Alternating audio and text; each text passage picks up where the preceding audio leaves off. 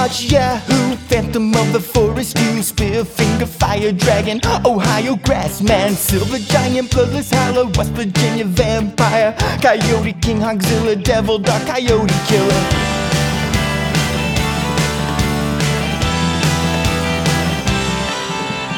Cave creature, Mothman, Smoke Wolf, Lizard Demon, Ashman, Grafton Monster, Cow-killing Bastard, Shadow Creature, Dustman, Cherokee, Death Cat, Wild Man, Great Fire Rape. What else do I have to say? Steal yourself some chicken wire, and I'll get some lumber. Catch the Thunder Brothers. Don't you dare get out of the golf cart. We can keep our big seats while we hunt the big feet. Snallygaster, Rogue Team, Red Island Bear Beast, Silver Giant, Squalling Savage, Black Wolf was kind of average, Stone Giant, Raven Mocker, Midnight Whistler, Wampus Beast, Wawa Woman, Ohio Grassman again. Technically Huckleberry Wolfman of Wolf County, need to find the axe again if we hunt the Lightning Man. Webster's Werewolf, Deadly Howl, Kentucky Hellhound, Little Girl, Headless Horror, I can't take it anymore. Steal yourself some chicken wire, and I'll get some lumber. Catch the Thunder Brothers. Don't you dare get out of the golf cart. We can keep our big seats while we hunt the big feet. This here's Bigfeet, the podcast about big feet and the men that want them, that love them, that cherish them. Technically, that's accurate. I'm Ryman Robert Brockway. And I am wearing distinctive headgear. My name's Sean Baby. I'm from the internet. And I am award-winning author Jason Pargin. You have to do it the whole time. You set the standard. And right off the bat, I have to correct something because some people have been challenging our journalistic integrity on this show. We have been... Yes, we have to get into the scandal. And this is not even that. There's multiple scandals we have to get into before we're going to actually talk about this episode. We have been saying from the very, very beginning that there are 9 seasons of the Bigfoot hunting reality show Mountain Monsters. And some people have pointed out that there are only 8. There are 9. We are hoping for a 9th season. And so people are like, well, if you fail at even this level of research, should you be the ones in charge of telling the story? Should you not have left it to someone that actually knows the subject? But no, you fools. There is a spinoff season of Mountain Monsters called Mountain Monsters by the Fire, in which the Ames team watch their old episodes and comment on them and give we're absolutely and going share to do and share behind the scenes commentary and tell and speak of bloopers that occurred. Of course, we are going to be recapping Wild Bill recapping. I cannot wait. Mountain Monsters. It is insulting that any of you thought that we would not be doing that. And frankly, if you're among those who didn't think so, I don't want you to be listening to the show anymore. You're banned from listening to it. Yeah. Fuck you. You fools, you absolute fools. Not only are you wrong in that direction, there are several more directions in which you're wrong, which I will now lay out for you. Season 9 has been officially confirmed. We are go for season 9. I'm sure we'll be well past that by the time we catch up. Sure. However, we've also discovered spin-off shows. There are like Alaskan Monsters and several UFO. What is it? Aliens versus Cowboys, UFOs versus Cowboys, something like that. That take place in the same universe by the same producers making spin-offs of this. So we are, if anything, being very conservative by saying there are 9 seasons of this ridiculous show about hillbillies hunting monsters. If you expand to the whole verse, there's probably 20. There's probably 30 seasons out there. We could do this until we all literally die from it. I vote yes. See, that's the meta drama above that hangs over this entire enterprise, because there's a ticking clock of which will occur first. Our deaths. Will we run out of episodes? Will one of us become too successful to do this show? Or will society collapse? Or will somebody involved in the production of Mountain Monsters do something or say something completely terrible that we will not want to cover the show anymore? That's the likely outcome. Yeah, of the 3, definitely. That's the most likely. All right, let's get into the other scandal, which is that In a previous episode, we had completely missed, and I will cop to it. This was our fault. We completely missed an entire section of lore where Jeff explained that that one of the monsters was actually a shape-shifting Indian woman out for revenge for her husband, for her forsaken husband. I feel like Jeff's always adding some Indian shit that everyone just ignores. I feel like that's your job as the viewer, is just to ignore Jeff's weird Indian rants. We should have. That's a wonderful cop out. I wish we could take it. We should have known that. What actually happened was we've been watching, like fools, the Max version, the streaming version. And apparently the streaming versions of this show do not have the whole show. They are like a domesticated version where they will cut what is considered controversial, quote unquote, or extra stupid, quote unquote, parts. I think they're right that we are not getting the complete about both picture. Those things. That's fucked up though, that we're not getting the. So we need to watch the streaming versions, because I watched the Max versions for the episode we're doing today. Oh, no, I'm sorry. I thought we all agreed that we would. I have gone out and spent $140 to purchase every single episode of Mount Moss. I'm not kidding. I'm not exaggerating. It's $140 to buy them all. I'm happy to do it too. So we buy that from Amazon? We'll reimburse you. This is what petty cash is for. No, it's my pleasure. I'm not kidding. I insist. It's on me. Everybody go buy every single season of the international version so that we don't look like just goddamn pants around our ankles assholes. Jesus. I'm really worried now that I missed a whole bunch. Wait, no, there is Indian stuff in this one. So so they forgot to cut it, I guess. This will be a wonderful experiment. We can find out exactly what's missing, because I watched the true director's cut, true vision of the creators, and I guess both of you have watched the plebe version. Yeah, I plebed it. I would love the idea that Brockway's cut is 45 minutes longer. Just yes, it is. These are each 3.5 hours long. There are entire characters that just aren't even in this. I know we thought Doc was a bit character. Doc is in every single episode. It's a rich tapestry of human emotion that is Doc. He will become your favorite. Before we jump into this, Jason, what are you working on? I don't know when this episode airs. If it's around Christmas time, probably. Please get my book, For Everyone You Know. So, most recent novel is called Zoe is Too Drunk for This Dystopia. It is book 3 in the series of Zoe Ash sci-fi novels. If you enjoy listening to me talk on shows like this, you might enjoy my books. They're an audio version, so it's kind of, but they're not being read by me. They're also all about Bigfoot. Yes. Every single one of them. So you will enjoy that. They're about hillbillies fighting Bigfeet. You'll love it.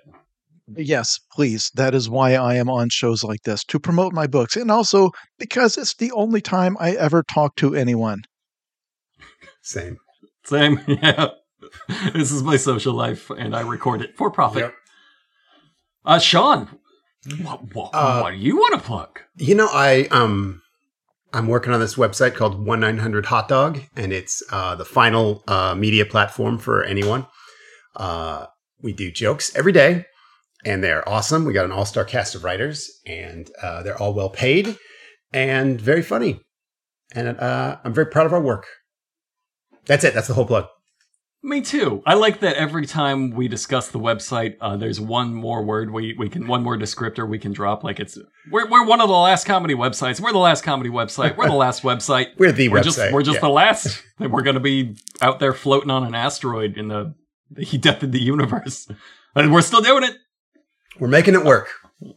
I'm once again going to plug this wonderful podcast you're listening to right now. Good job. That's my plug. Good job. You're doing great. Tell somebody. Tell anybody. Yell it at somebody. Leave a review. I think Apple still helps the most, but wherever you do that, leave a review. Tweet about it. If you find somebody going I love hillbillies and I love monsters that don't exist. Where can I find more content about this? Yeah, tell them about this. This is where they belong. We need your help still. Let me add an addendum to that, because this is something that neither Brockway nor Sean are comfortable saying. So this show, our rewatch of the show that no one watched, Mountain Monsters. This is one of the most successful things I think they've ever made. I've gotten more fan mail about this podcast than about my last book the entire time it was out. This podcast, as you've noticed, has no ads on it. No advertiser would ever consider putting ads on this. It is entirely funded through the 1-900 Hot Dog Patreon. That is the only reason this also exists, even though it seems to be a separate thing. If you go to that Patreon and you see that they are making like $14,000 a month, you may think, my God, these people have more money than any one man can ever spend. Please understand that amount We're making 1.5 plumber salaries. That amount of money is split between two adult men doing this as their primary job and supporting their families. And also they now have numerous contractors and freelancers that they pay to do work. And also Patreon takes a huge cut, and then so does Uncle Sam. It is not very much.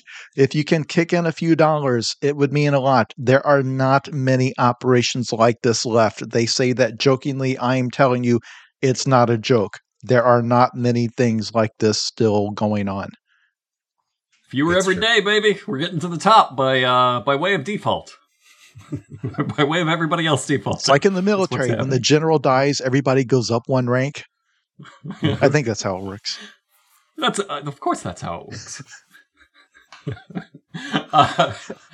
All right, if you were very confused about what you've listened to, this is your first episode you're ever listening to. Don't do that. Go right back to the beginning. Listen to everyone. They're all bangers. And what's more important, you get to go on this journey where the show just keeps getting fucking better and better every episode. I can't believe how good this show is. You can't believe how good it gets. We're not even to the really wild shit. Like, they keep this up the whole time. By season 9, we're basically Star Trek. Like, there's just... It's not that you wouldn't even recognize the universe. Mountain Monsters is a hillbilly, cryptid, monster hunting, supposedly reality show where a bunch of actual hillbillies run out into the woods and pretend like they've seen a litany of weird monsters, and then they chase them with... God, what I hope are unloaded firearms. Otherwise, there are just so many people dead because of this. We never really see the monsters, but that doesn't keep them from just playing pretend as hard as possible. It's wonderful watching them go through this. Our cast is Trapper, who is the leader. He is not a trapper. Huckleberry, who is security and also kind of a Bigfoot. Buck is the rookie caller, and Husky Ninja, and he now takes point because they've decided that he is... the best fodder for monsters. You know, we make fun of him for falling a lot, but I think in the last few episodes he's fallen the least. So I think that's why they have him in front. And he is still falling quite a bit. Yeah, absolutely. He is not wrong about being the Husky Ninja of the group. There's just a bar that he's not mentioning. Jeff is our hillbilly research scientist, by which I mean he will make up the wildest facts, and then everybody else has to be like, "Oh shit, God damn it, Jeff." Willie is our actual trapper, by which I mean he makes large logs that he drops on monsters. Wild Bill is, I guess, on paper, the tracker. He's never once tracked a monster. What he really does is, I guess he's sort of an arborist in that he falls out of trees. Yeah, he's a great climber. He's great at running towards noise. He's not a great fun climber. He seems unkillable in a lot that I guess you could add that to his talents. He's absolutely unkillable. Yeah. He will, at all points, he will just pull out some sort of handmade weapon that he should not have, and he will charge into the brush. And if there was an actual Bigfoot out there, he would either have eaten every single one or just probably be long dead. Dead. Yeah. Today, we are watching Mountain Monsters Season 1, Episode 10, according to the Max order. We're now going off of a different order. But we're still watching them in order of the Max streaming service, which will all converge shortly. Season 1, Episode 10, The Werewolf of Webster County. Gotta say it like that every time. Werewolf. We're gonna get that Webster Werewolf. Hold on. Have we been watching them in the wrong order? Oh, no. What did you watch? I watched Werewolf of Webster County. You said said this episode 10 going by the Max order. I'm saying, did they air in a different order than what we're... Oh, yeah. Yeah. We're like halfway through season 2 in the official non-streaming order. For some reason, Max combined like 3 or 4 seasons into one mega season of like 25 episodes or whatever. Okay. Fascinating. So this is season 2, episode like 3 or 4, maybe later, I think. Do you think Bigfoot was responsible for that? Well, right now we should also explain. We make a lot of Bigfoot jokes. They're after a werewolf right now, and they will be after all sorts of different cryptids. There will become a point where they settle, like, Bigfoot is our bread and butter. It's going to be almost entirely Bigfoot from now on. We're sort of evolving naturally to where they're figuring out, like, their best episodes, our Bigfoot episodes. But, man, they got some bangers along the way. I love this episode. It's fucking fantastic. We start these off, as we always do, by looking up whether or not this was ever even sort of a real thing. And it's not. No, not at all. No, there are no such thing as West Virginia werewolves in folklore. The closest that they have is called a snarly yow. A snarly yow, which is a ghost dog that sometimes follows people on roads. So, okay. They already killed a ghost dog. Well, not killed. They trapped a couple of real dogs. They definitely killed those dogs, though. And now the ghosts their ghosts have combined on each other's shoulders into the Werewolf of Webster County. There we go. Now we have to right away disappoint the listeners because they have heard us say werewolf. So there's going to be a guy who lives around there who at a full moon turns into a werewolf, and they're going to have to like hunt down this guy and then trap him, and then he transforms back into a human. No, they've decided this werewolf does not transform back into a person. And in fact, it's not clear to me at all in what sense this is a werewolf versus just a very big wolf. Yeah. That's a very good point. Maybe I have more parts of the episode than you guys, because I have some backstory there to this. Right. Which we'll get into shortly. Sure. So, because Trapper he was like, he thought werewolves were only in Europe. So he seems to think that this is like a classic werewolf from Europe. This was weird to me because he's a seasoned monster hunter. And this is episode 10 of a show built around the reputation of these courageous trackers. Like, that's how they got this show. And so for him to just like have no idea like where werewolves exist, while there's one right under his nose, it's troubling. See, I think he's sort of correct. I think they're like an invasive species. Okay, that does make sense. And they're like ruining the ecosystem for all of the noble cryptids that are West Virginia natives, of which there are 10,000 different species, I think. Sounds like that. Yeah. Infinite thousand. We start this episode as we do every episode. They're nothing if not formulaic. With Trapper's truck briefing, they all pile into Trapper's extremely huge truck, driving to their next case, which is never more than like a state. It's always immediate area. Trapper tells us this here werewolf is over 7 foot tall, 400 pounds. You might recognize that as the exact same size as every single other thing they've ever found. 7-8 feet tall, check. That's glowing eyes, check. Luscious thighs, check. They changed the color of the eyes. Usually they go with the red glowing eyes. This one has glowing yellow eyes. But also, that's right. We have found, I think you're a little bit wrong on this. They are very confused about the density of these creatures. Because a creature that is 7 feet tall could, in this universe, be anywhere from 400 to 1,200 pounds, but be the same build. It's not like they're tracking like the obese grass man of West Virginia. You're right. It's all like approximately the same height, but they have fought monsters that they have said were 7 feet tall and 2,000 pounds. Yeah, like the Mothman they thought was like 800 pounds or something like that. It was really weird because like, how could it fly? It's more dense than a neutron star or whatever. Well, the Mothman he flies via electricity magic, as we all know, if we were paying attention in Mothman class, which is a class in West Virginia. He caused 9/11. I don't think we should joke about Mothman. Yeah, that's a sensitive subject. So we've got them European Wolfmen here. We cut to our CGI model. There's a CGI model of every single monster.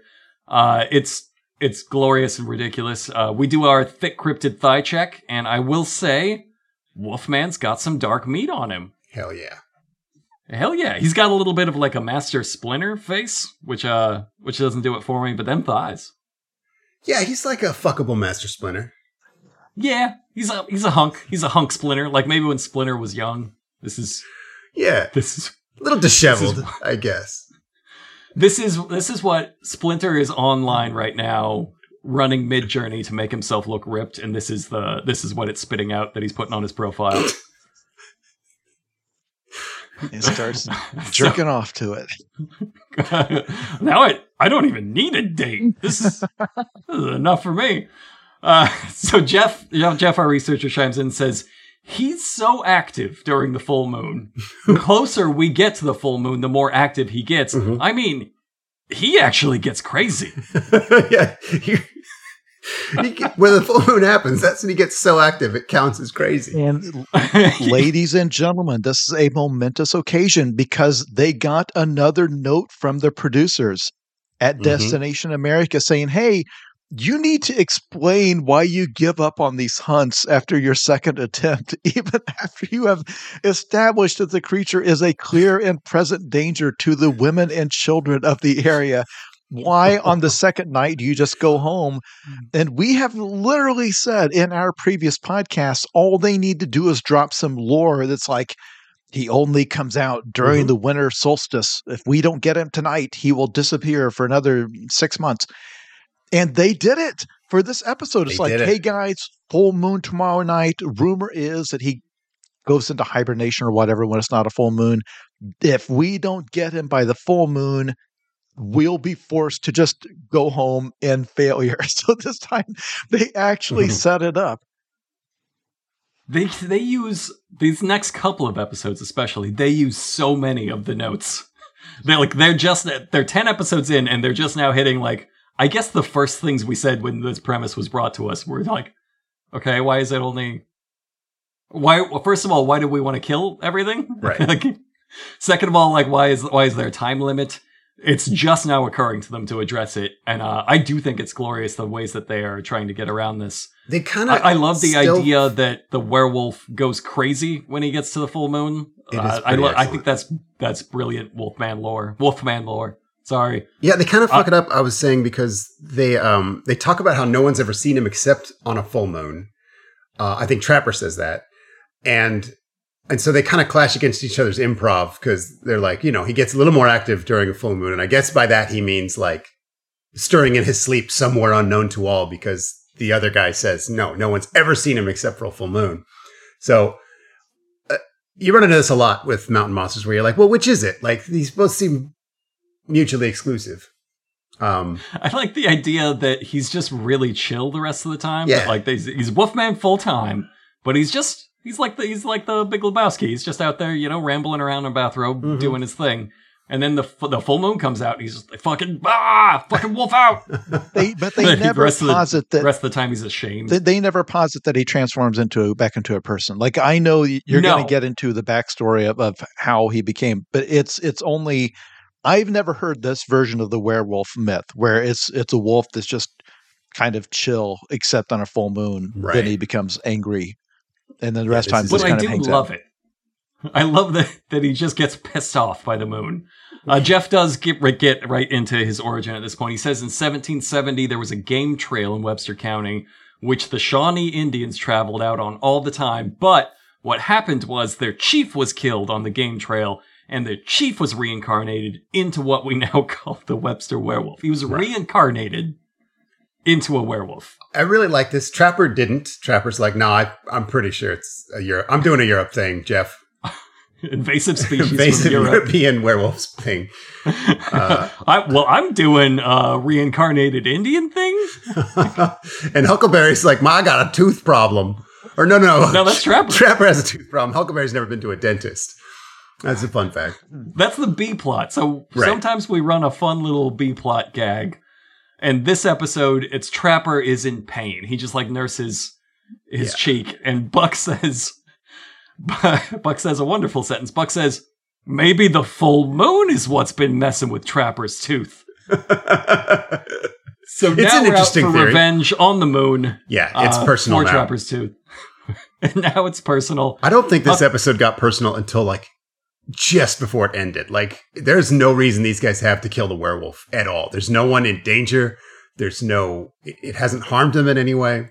It just kind of gets crazy. Only take maybe two reasonable notes per episode. I agree. And then it just pushes out stuff we've already established. So, like, yes, we can address the time limit, but we can't address why we need to kill him if we're going to do that. It's too much to get done.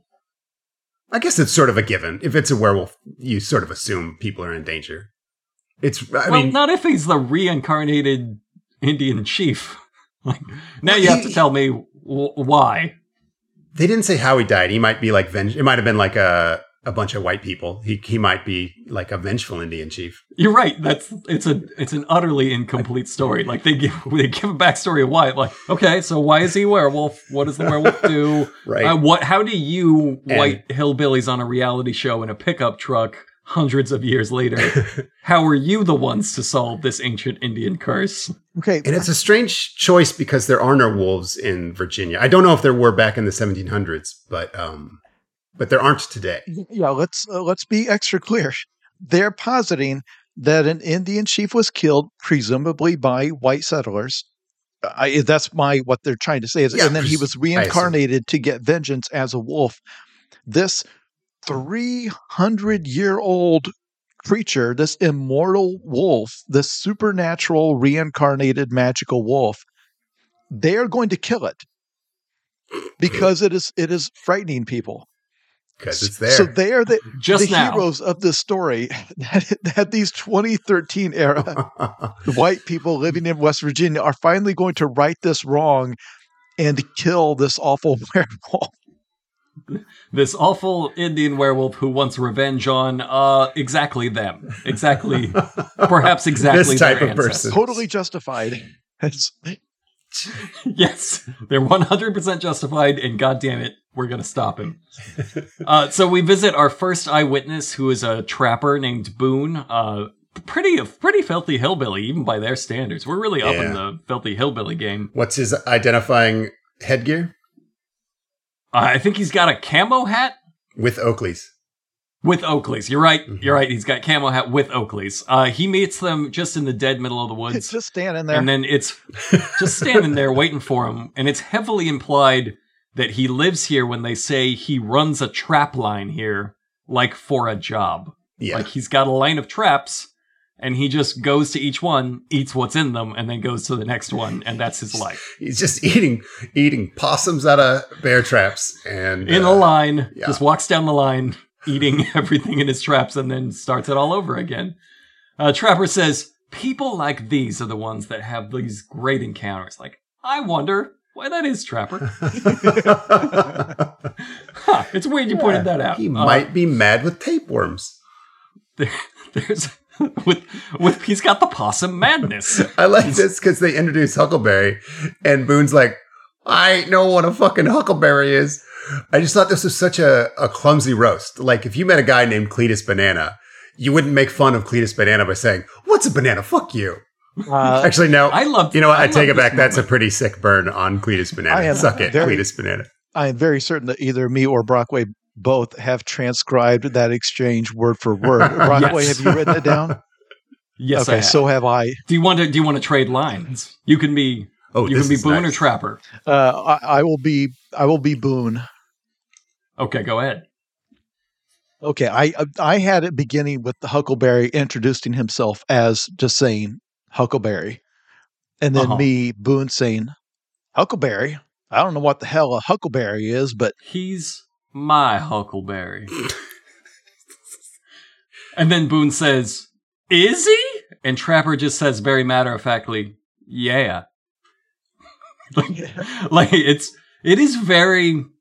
I don't want to do this, like, this early internet 2003 thing where we joke that everything is gay, every, like, male relationship is gay. But this is gay. This is a budding, slow-building romance over many episodes because they have this, like, thing where they just exchange this private talk with each other over shy smiles and are very protective. And I don't think you can say something like, he's my Huckleberry, and expect it to be an incredibly platonic and wholesome relationship. You've dropped a sexual landmine in your your relationship for sure. And it continues by Trapper saying, "He watches my back all the time." To which Boone replies, "That could be about as good as watching the front, I'd say, by looking at him." And then everyone laughs very hard as if that string of words means anything. Yeah, what does that mean? It means they're about to fuck. I don't know where you guys grew up, but like it does somehow. That is I don't know what it means. Very affectionate, dirty talk. It's super erotic. Yeah, very erotic. It's work. I'm just saying it's working. Like I think in several of the dynamics, like for example, Willie and Wild Bill, I think that's a beautiful friendship. We're watching them build over time. I think what we're in with Trapper and Huckleberry is a long-term, perhaps decades long-term relationship that they are now very comfortable with. Yeah. Well, this is like that kind of awkward banter you have, like when you're about to kiss, like when both people are still talking, but they've both made the decision they're about to kiss, but like there's still just sort of words being tossed out. That's what this feels like. It's as soon as the cameras were off, this was just such tender woodland lovemaking. All right, so Boone was out there laying his traps when he felt like he was being watched. He says he came up the holler and looked back, and what he saw was a great big giant wolf standing on its back legs. But there was one thing that stuck out for me about that. His glowing eyes. Now, his testimony has what is becoming one of my favorite quiet little tropes in this show. People who are outdoorsy or have a military background love to specify distances, right? Sure. To say like, oh, he was standing about 30 yards away. Because the average person can't really do that, right? Like, I can't do it. If you ask me, well, how far away was he standing from you? I'll be like, I don't know. Like, I'd say 9,500 clicks. Yeah, like that. But this guy says, yeah, I saw him. He's about 150 yards away. He said that because it sounds good. But if you see something a football field and a half away in the woods, you are looking at a speck. Like your vision is so to say, like, I saw his glowing yellow eyes. He's about 150 yards away. Immediately, it's like such obvious BS. I love it. And because we, in a couple episodes earlier, we heard Buck say that he saw the creature about 7,500 yards away. Which would mean it was 7,500 clicks. 7,500 clicks. 4,000 yeah, which would put it somewhere in Argentina. He just said it because in reality, these guys are talking out of their ass, and I love it. This exchange in particular is wonderful because it's not over when he says, what stuck out for me? First of all, what stuck out for me about this werewolf was his glowing eyes. Is a great way to start a testimony. When Jeff has to be the one that's really aggressively trying to lead him, he says, his eyes, what was different about them, though? He already said they were glowing eyes on a werewolf, and Jeff's like, yeah, what's weird, though? Yeah, come on, Boone says, weird. Neon yeller, like they was punching holes right through me. Jeff has to lead him, and he goes, and what was the sound like? Like, basically just elbowing him in the ribs. Like, we've gone over this. I liked because he goes, what was the moon like? And the guy immediately answers, oh, it wasn't quite a full moon, which I thought was a weird way to answer. Like, I guess it's sort of, if someone says, like, when did you last see your missing wife? And you said, I wasn't the one who killed her. I don't even own an axe. You know, it's like someone has clearly fed him an answer and he's, I don't know. Or maybe he just assumed it was a werewolf. He's like, you're leading me to think it's a werewolf, but he's kind of pretending he doesn't know it's a werewolf yet. He's been fed his entire testimony, and then he just started digesting it because now they're like trying to drag it back out of him. So Jeff asks him, what was the sound like? And Boone says, howl with a little bit of scream to it. And then he follows that up by saying, well, he yelled so hard it rattled my whiskers. And Huckleberry, like, very thoughtfully looks at him and goes, that's pretty hard. That's pretty. I heard some rock and roll, so I do think it was a teen wolf. like Huckleberry knows what that means. Like, he has his own sound measuring system. Like, that's pretty loud. That's like 200 and 17 huckables. Those are like decibels. but me. So Didn't Jeff ask him if it was like, would you say he was being territorial? Like, they keep trying to lead him into like very specific language. They've ever led. Like, they just have to fucking drag every word out of Boone. This is, as we've covered before, this is one of the great things about the setup of the show, because I do think some of the witnesses they talk to are people who, because they seem to be true believers and in fact kind of seem a little annoyed that they're clearly talking to a stupid show, not a real show. Yeah. But then when they make up the creature, they obviously have to make up a witness. And as we have speculated, they just pay somebody local, not very much money, to come out and pretend to be a woodsman. And then they feed them the description. But these people are not trained actors or improvisers. And this show does not do second takes. Yeah. I do more second takes on my TikTok videos than these people do. Your TikTok videos get 1,900 times the views of this show. Yes, that's true. Your ratings they can only dream of your ratings. So when they have these witnesses, we've seen before where they've only been able to get like half of the details back out of the witness because they won't do a thing where they stop the cameras and like, no, remember, it's whatever. And like the last episode that we did where you had a wolf creature, the whole deal was that it was blue. It was the devil dog or whatever. Right. And they could not get the witnesses to remember that the monster is supposed to be blue. And they would try, like Jeff would be like, now, could you see what color it was? Like, that is kind of dark, just dog colored, really. Because and they don't have a thing where they will stop and say no, remember we need them to be blue, it's a whole deal, like that's how they don't do it. And I don't know if they think that would be dishonest, even though they clearly fed them the description. So even getting their own description back is such a challenge, and you can see poor Jeff and his heroic efforts to try to He's tried so hard, but to lead the witnesses toward the thing we just gave you literally 5 minutes ago before we turned the camera on. Like, how have you already forgotten half of the description? I feel like this is the worst one. This is the one where he is just pulling teeth. He's like, and now the sound. And now we are going to discuss the unique sound that Boone you heard. Seems really nervous. Like, not just talking to other people, but cameras, storytelling. Like, this is probably the worst witness we'll ever see on the show. He just doesn't want to sacrifice his precious trap line. He's compromising it right now. People will know where I keep my possums. So Trapper sends Huckleberry and Buck down to look in the holler. Buck just starts immediately complaining about the short walk, but he is right to. Yeah. Because Huckleberry falls almost immediately, and he calls back up, the terrain in here is really rough. And Trapper says, what's the terrain like down there? Is it pretty rough? And Huckleberry responds back, rougher than my grandmother's belly. This was... Okay, for the listeners at home, I've actually prepared a quiz for this.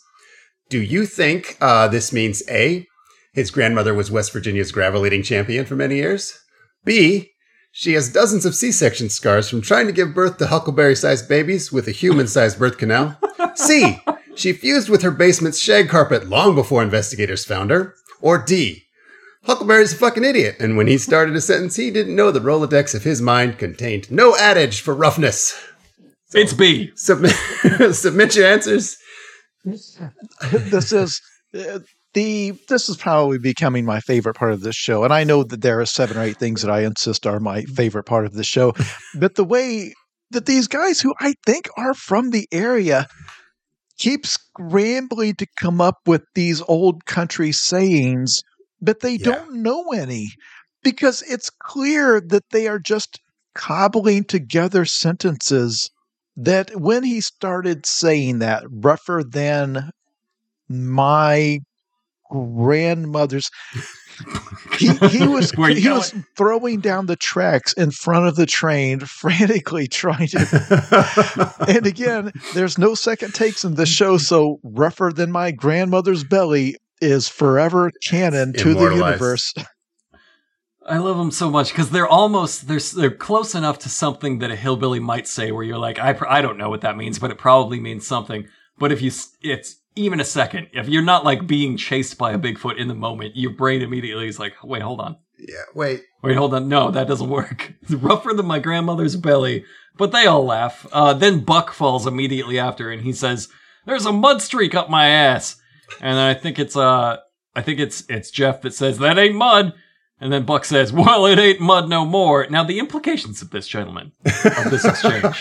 Yes, please. The implications of this.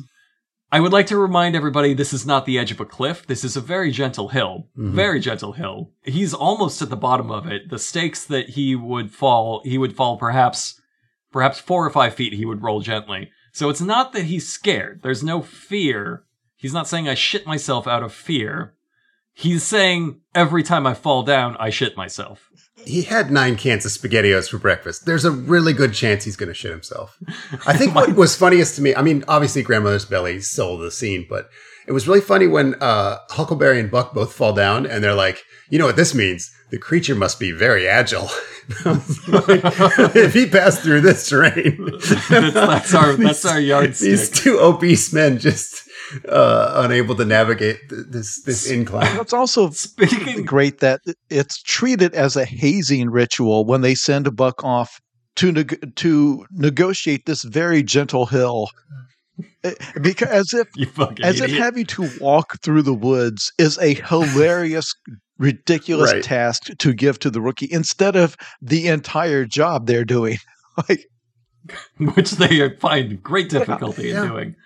We go to one of my other favorite bits, which is that they've decided that they have to invent an entirely new system of measurement for every single monster. And this time what they do is they get a stick and they put Huckleberry's hat on it and then hold it up in the air until the witness says, "Yep, that's about right."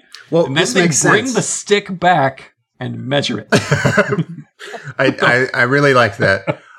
They use the hat, I think, because distinct headgear is how Virginians identify strangers and unknown beasts. So, you're right. So they put that hat there so that they would recognize the stick later. That was going to different. I thought we were putting it on the werewolf mentally so that he would be like, "Okay, I know what that is now." But you're right. They had to find the stick later. Right. Why would measuring the stick? He held it in the air. Why would measuring the stick do absolutely? It's so fucking funny. It's also great. Like when they invented a little box and then had Huckleberry put his foot in it and then measured the box. Yes. What the fuck are you trying to do? Because every single time they're trying to make it seem like they're using some expert forensic type cryptid measuring method. But at best, they always just come back with the exact same measurement they discussed in the truck. Then that's what happens. It's never 7, 8 feet tall. He's 7 feet tall. It's never introducing. It's not changing the plot or upping the stakes or anything. It's always just, it's exactly what we thought. It just confirms what we said earlier. All right, nothing has changed. Good job. You gotta field test it. You can't just Google werewolf and be like, "Oh, he's that tall." You have to send a friend out into the woods, have him hold up a hat, and that's science. Yeah, if he was standing there, that hat would be on his head. Thank you. That is correct. I would love it if just once in the course of their measurements of the witnesses, they would find out the creature is much smaller than reported. It's about 3 feet tall. Yeah, about a third that. No, down lower. What we're dealing with is a gremlin. Jeff over there, are you sure? You got the size right. Yeah, Jeff. What are you going to do? Fucking all right. So we go to our first night investigation, which is the next phase of this. They have Buck take point because he is the most agile, I guess, the most resilient, the most delicious. Who can tell? Trapper says, "Buck, you got point," and Huckleberry, "You got my back," and he gives Huckleberry a shy smile, and Huckleberry says, "You know it," and exchanges that little smile back. I'm not making this up. Yeah, it's a love story. This is Wattpad / fiction. Like, if that existed, and it does, I'm not even joking. Somebody in the Discord found it.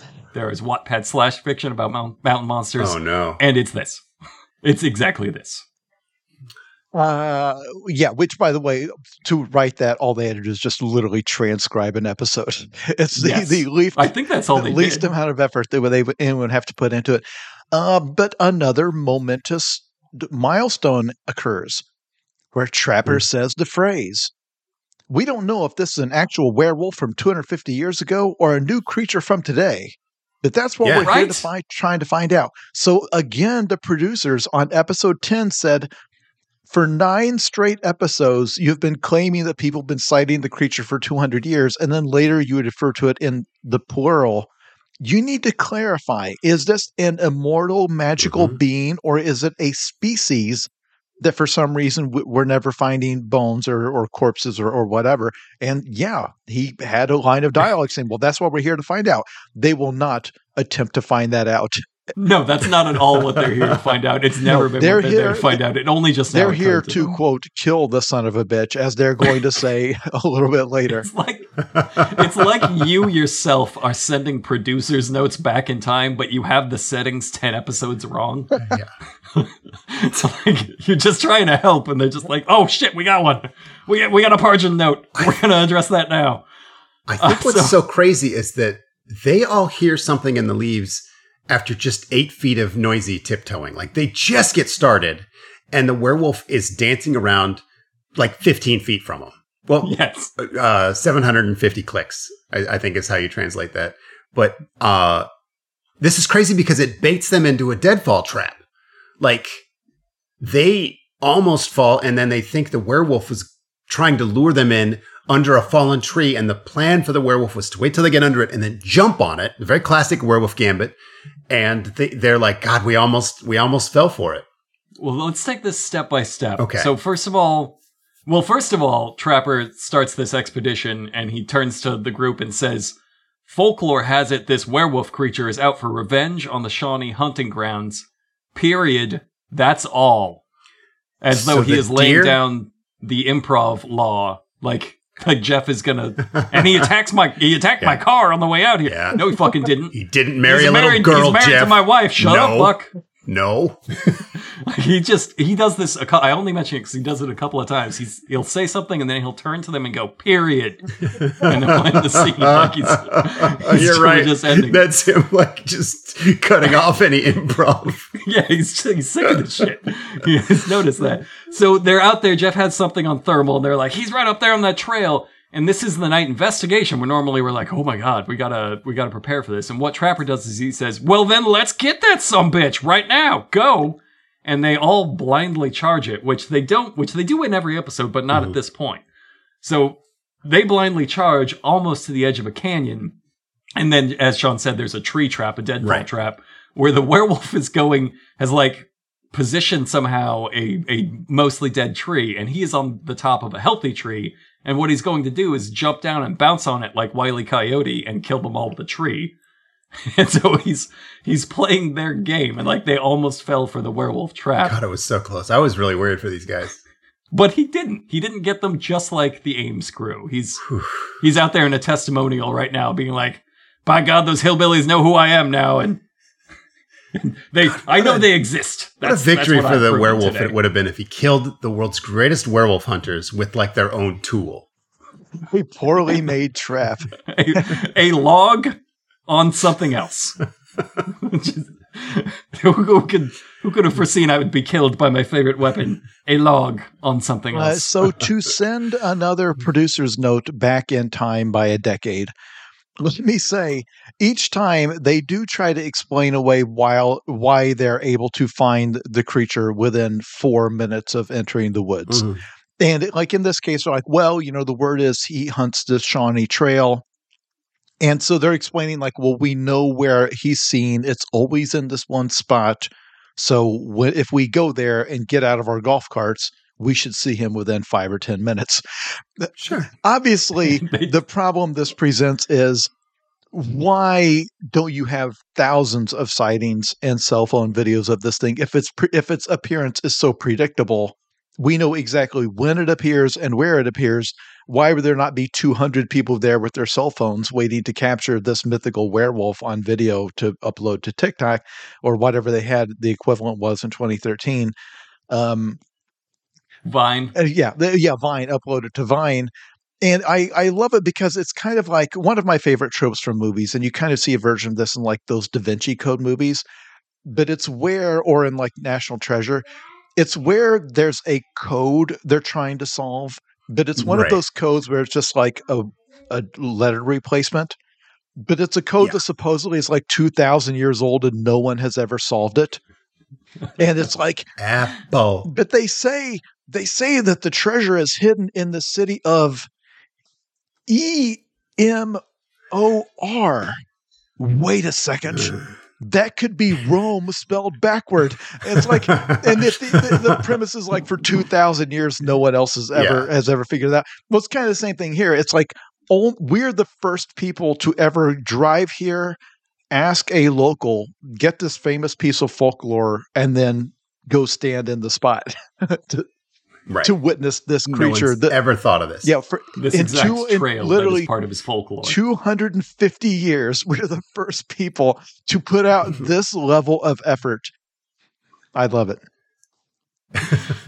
Speaking of 0 levels of effort, the werewolf then howls, and I laughed for, I want to say 3 straight minutes. I want to picture it. It's not a monster roar. It's not a big dog howl. Like, picture a hound dog howl, only picture it being done by one of the production staff, because it's just a guy going, ow! Ow! Okay, see, you're criticizing, but I brought up in previous episodes that when they were hunting a dog or wolf type creature, the growl they used would be like a lion growl, like a jungle cat growl. So they took your note. So it's like, no, it should be like a dog howl, which you should find on their CD of Halloween sound effects. There should be like a werewolf howl on there. That should be one of the standard sounds. Apparently not.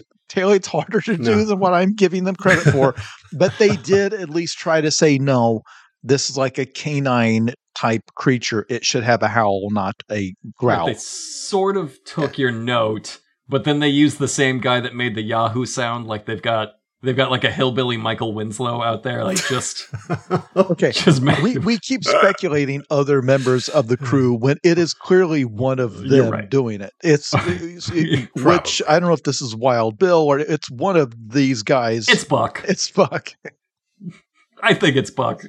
Trapper hears this and he turns back to face the unforgiving night and he says, "Howl at me, you son of a bitch! Howl!" Fucking Captain Ahab moment. He speaks werewolf well enough to know that he's pissed. Like he's like, he's pissed. They all agree. He is saying that to a 250-year-old Indian chief who was murdered by white settlers, white man, and is trying to get revenge. So Jeff has it on thermal again. It's barely a blotch, barely moving, but it's enough to cut to commercial and do a full recap of everything we've done to this point. And now when we come back, he zooms in on the blotch, and we should not have done that because we can see it's like a guy. It's a middle-aged man on his hands and knees. I think you can see his ponytail or top knot. I think it's Willie. Out there, like maybe shirtless, crawling around on that rock. Yeah. Well, okay, it might be footage of an actual werewolf. After he'd like transformed back into a 250-year-old reincarnated Indian chief or a grouchy European tourist, depending on which investigator you ask. But it's clearly just a man on all fours. Couldn't be more clear. You should not have shown us that. Why did you show us that? No one anywhere on the planet would say it's anything other than that. Like that's a man crawling around on a thermal camera. I shared a still of this with the guys in the Bigfeet's corporate Slack. If we may want to include that in the post with this because we don't do posts anymore. Okay. There's too much comedy. Too much comedy. We now just do a little announcement, but we'll share it with the Discord. So if you want to see Willie's naked torso in infrared, come join our Discord. 1-900hotdog.com. Willie's naked flesh only on our Discord. Trapper says they find scratches on this rock, and Trapper says, let me tell you what this is. This right here is the sumbitch's howling rock. Right here, we got it. Right here is where he howled from. As though like fucking love this. As though this is part of the werewolf legend. Like they have a special rock for howling. Rock. Now, and that's where they're weakest, I guess. Here's a great moment here because Buck instantly recognizes this as the perfect place for a trap. And that's why I think he won't be a rookie for much longer because this is some veteran monster hunting instincts here. We got his howling rock. He has to come back to get this. He can't find another one. I'm like, good show today, Buck. Young fella. And Trapper does it again. He turns to them and goes, "Trap's going here, period." And then we cut out of that scene really quick. Like, again, as I have probably said, I've definitely said it in person to you guys. I don't know if I've said it on the show before. If I could pay a certain amount of money to watch an episode of this show being filmed, just like hang out with the crew, I would sell my house. Like whatever amount of money they charged, I would find a way I would borrow it. I would find a way to do it because I am so desperate to know their process. I know they are very short on time to shoot this. As we have speculated, they shoot in the weekend. That's why they have exactly 2 days to solve every problem. They all have jobs, or some of them have jobs they have to get back to. The improv is not clearly a Curb Your Enthusiasm type thing where they sit around beforehand and say, okay, at the end of this scene, it needs to end with Larry storming off angry. No roadmap. And with her having taken the vase out of his house. And then you improvise to, as long as it arrives there and it's funny, you've done it. They clearly don't do that because the decision to declare this rock to be his howling rock based on some scratches they found on it. It's like the deductions are A, an animal has been here. B, the animal is specifically their werewolf. C, the animal uses this rock to howl. D, the animal only uses its designated howling rock and so E, that is an established thing that werewolves have, even though there are no other werewolves that we've ever discussed. Yeah, like if a werewolf is having an argument with another werewolf, they're like, nope, this is not the place for it. And they go down to the howling rock. Work it out on the howling rock. I'll get on my howling rock, which is 200 miles away. I know it's inconvenient. So but we can only have follow one. the chain of assumptions somewhere around the letter Q, it's therefore he will be back here and will approach it from this side. And so if we put a trap right here, he will fall into it. And everyone agrees that is unassailable. Perfect. So it's time to jump to Wild Bill and Willie's Crackhead Trap Shack to design this trap to put out the howling rock. Everybody's hanging out waiting for them. We tease Trapper's toothache. He's, the old jaw, and he pulls out some moonshine. But then they're reflecting. Trapper, apropos of nothing, is like, remember Wild Bill and his grandma mobile? If you missed that episode a while back, Wild Bill had the audacity to drive up in like an SUV, and they made fun of him nonstop, and he really took it personal. And then Trapper explains, Willie told me last week he drove his grandmother's vehicle. And Trapper, they flash back to the car, and Trapper says, can you imagine U.S. Marine Corps in Grandma Mobile? And then, just really driving this home. And then there's thrashing guitars, there's flying gravel, there's a roaring engine. Wild Bill comes hurtling up on the definition of insecurity, a brand new pickup truck with a hasty lift kit. He has taken this so personally that he demanded they do an entire redemption bit just so he could pull up in his real cool truck. With the Chevy logo blurred out. They don't want anything to do with this. Wild Bill hops out and says, what do you think about that old grocery getter now? Huh. Trapper says, what happened to the granny mobile? And Wild Bill explains, traded her in for old bear dozer. Bear dozer. Bear dozer. So he traded it in, thereby tacitly admitting it was not his grandmother's car. That was his car. And it bugged him, also further implying it bugged him so much that he just spent thousands of dollars to redeem himself for it.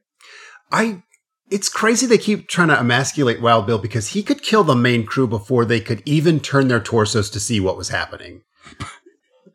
I think he probably minds that all the time. He has drills where he just walks up and drags a finger across Buck's throat and is like, gotcha. Fucking nobody can sleep when he's around. This one I'm about to say might be insulting.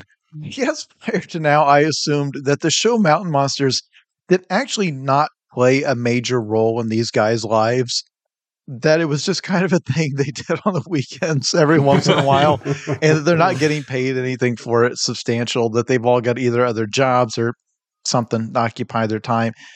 So the idea that like him getting clowned on the show for his vehicle, that would motivate him to trade it in, that actually kind of changes my whole thinking about this. That he's like haunted by what happened in the last Mountain Monsters shoot. I think that's absolutely correct. Yeah. Only of Wild Bill so far. I think Wild Bill has it hurt him. He broke character completely when they made fun of him like that. He just got real timid. It's true. He's like, well, it's my grandma's car. It's my grandma's car. And he didn't want any part of that bit. And now he wants to do his redemption bit. So he's there describing how tough his new truck looks. He says, the big broad look like I am big broad. It's a broad truck. And then Willie rolls up in an excavator to dig this hole. And everybody makes fun of him because Willie has a bigger truck now. And Wild Bill says, thought I had one up on old Willie. Makes my big mud truck look like a bubba gut machine. And then they viciously mock him some more. And then he very sadly says, man, I'm getting a double dose of her. Which, again, makes no sense. This is not Willie's personal vehicle. He has rented an excavator on probably someone else's credit card. He did not. Yeah, right. He's driven like a construction equipment. Yeah, but it's not his. Like, in what sense did he one up Wild Bill's truck? He's not driving an excavator around town.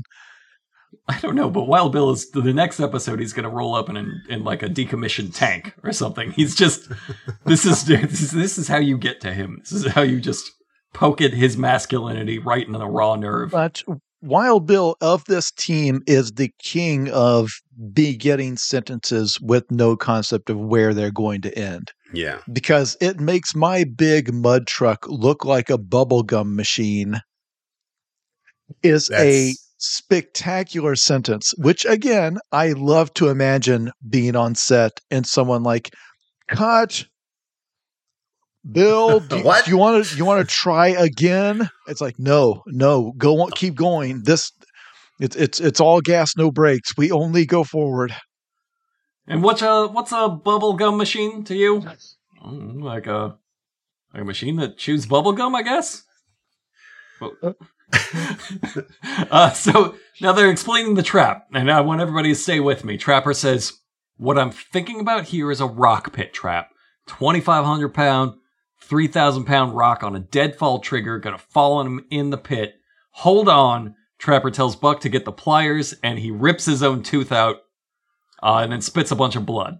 This is not an effect crazy for the listeners at home. This is not an effect. They didn't fake it. I 100% believe he pulled his own tooth and then spat, because he spat blood afterward. It was totally uncensored. I feel like that was, I feel it's as believable as the werewolf, because these are slip joint pliers. I don't think it's the right tool for the job. I just liked, whether it's true or not, I love the tone of it. I like, because this is the 10th episode, and all we've seen these obese guys do is waddle around hiking trails and get defeated by shadows. So it's important to remind viewers that like these guys don't give a shit. These guys are from the woods, and they treat their toothaches with pliers and moonshine. And anyway, I liked it, whether it's true or not. I didn't buy it. He literally says, we don't go to the damn dentist in West Virginia. We take care of it ourselves. And right, but then he looks to Wild Bill for confirmation. He's like, "Well, Bill, what do you do?" And Wild Bill goes, "I go to the dentist."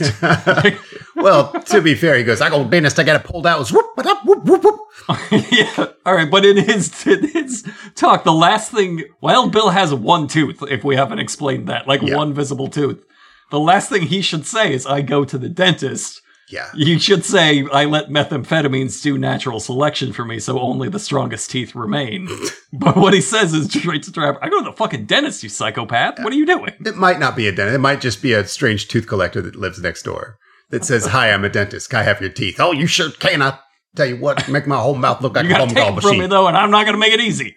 If we game is afoot. The game is afoot. If we have listeners from Europe or from very far away from West Virginia, there are many, many dentists in West Virginia. Yes, people go to the dentist. They are playing on a stereotype that not even people from there, not even people who hate the people from there would claim that no one in West Virginia goes to the dentist. And then earlier says, "Yeah, I'm going to deal with this the West Virginia way by drinking moonshine." Which again, in 1854, That would have been a thing to say. Outdated. This takes place in 2013. I would feel if I wrote that into a story and the character was an 1850s prospector, I'd be like, that's a little on the nose.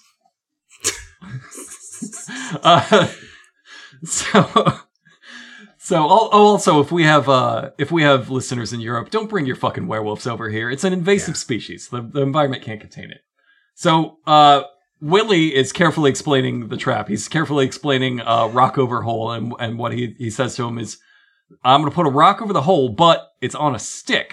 And that's the end of the explanation. I love this trap. That's the trap. It's like how you'd catch a cartoon rabbit. Like, if you fell in this trap on a hike, it would be the fifth thing you'd list about your day. You'd get home and be like, oh, I made it this beautiful waterfall. I saw Swainson's warbler.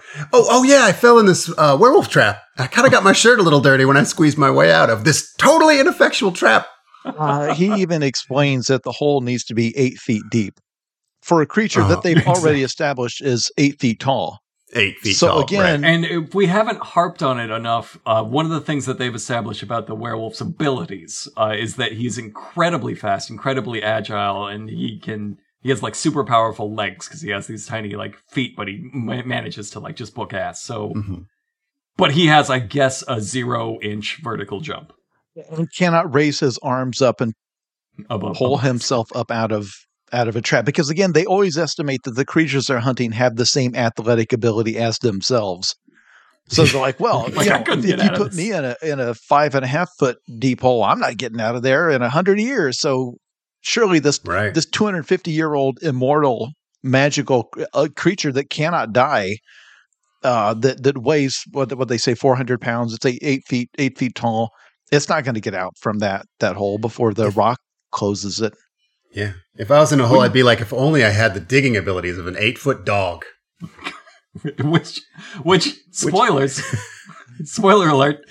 I love that. Oh, we'll get to that. I'm getting ahead. All right, so we're digging the hole. Wild Bill, as Bill puts it, gotta get that old Mr. Werewolf contained in a round circular thing in the ground. Because he doesn't know forgot the word for hole. The word hole. So Willie drives in with the excavator, and Wild Bill gets to what I believe we are politely going to call rambunctious. He gets a little too rambunctious, and he smokes way too much rambunk. And he climbs the arm of this excavator while Willie is digging with it, so it's bucking him up and down. And Wild Bill goes, "Yeehaw!" Like riding the old bill, brother. Like riding the old bull, brother. Oh god, because he just bashed his fucking head in on a tree branch. Yeah, and he's now really hurt. And his next words are, "I'm getting down. I'm getting down."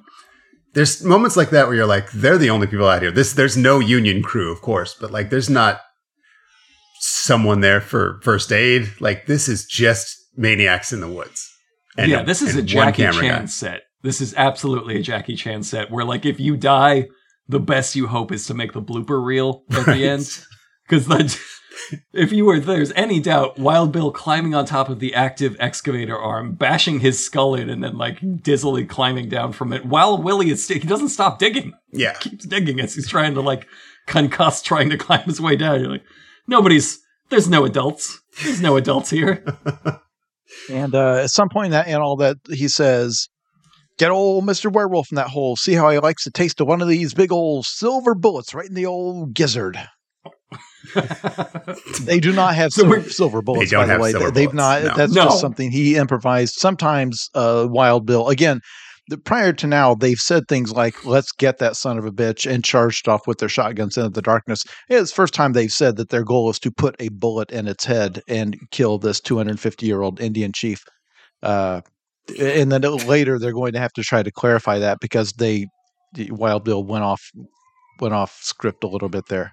It said we're going to put a fucking bullet in his brain. So they dig this little 5-foot hole.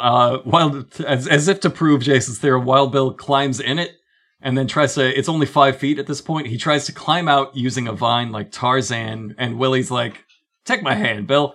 Bill's like, "No, I got it. One comedic beat before it snaps, and he disappears into the hole, going woohoo, and then just fucking falls on his head. So now he's climbing out again. Very embarrassed and timid, like he was when they made fun of his car. He's like, I'll get out, I'm climbing out. And then as soon as he's back on solid ground, he goes, "How was that? hoorah! It wasn't fucking I gotta crazy. say, it wasn't great. Just seeking the approval of his dead father so hard. It's just, he's developing into the best, most flawed character where you know exactly why he behaves the way he does. Yeah. And I'm starting to understand refused him. Willie's hand, fell on his head, was so embarrassed about embarrassing himself in front of his friend, and then just like way hard making up for it. I'm a Marine, hoorah! At least classic. he got the hoorah right this time. A couple episodes ago, he said hoorah, Yeah, which he did is say hoorah. more of an army thing.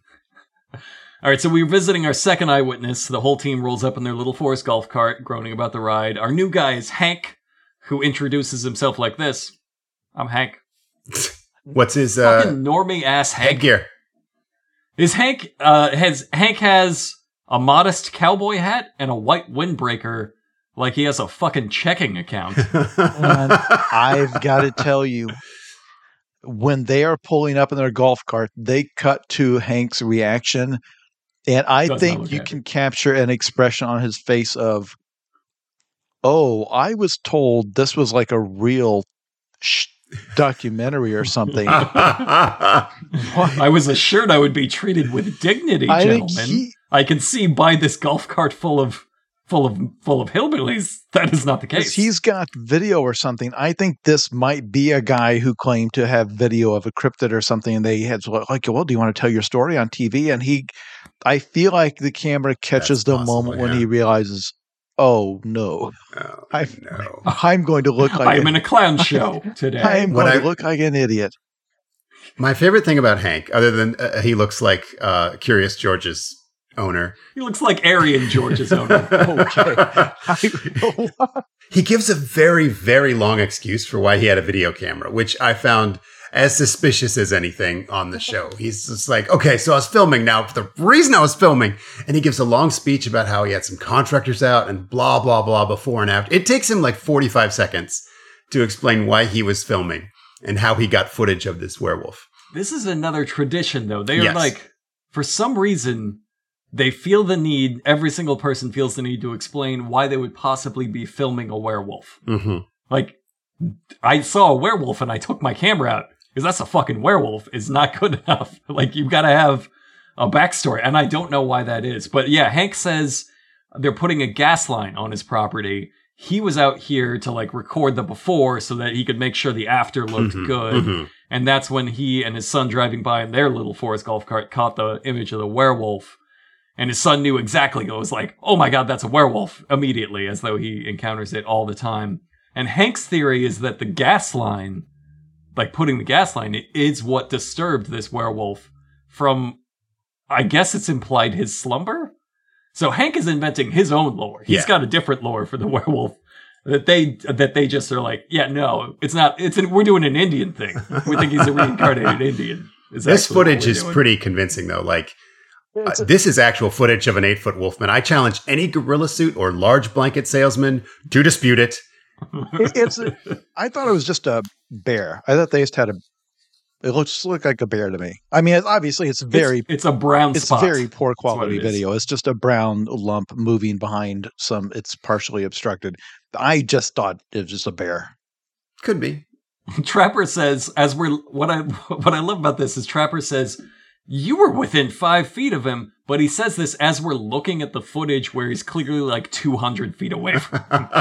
Yeah, speeding like by him in a car. You can barely see it. You're just... You drove by a blanket.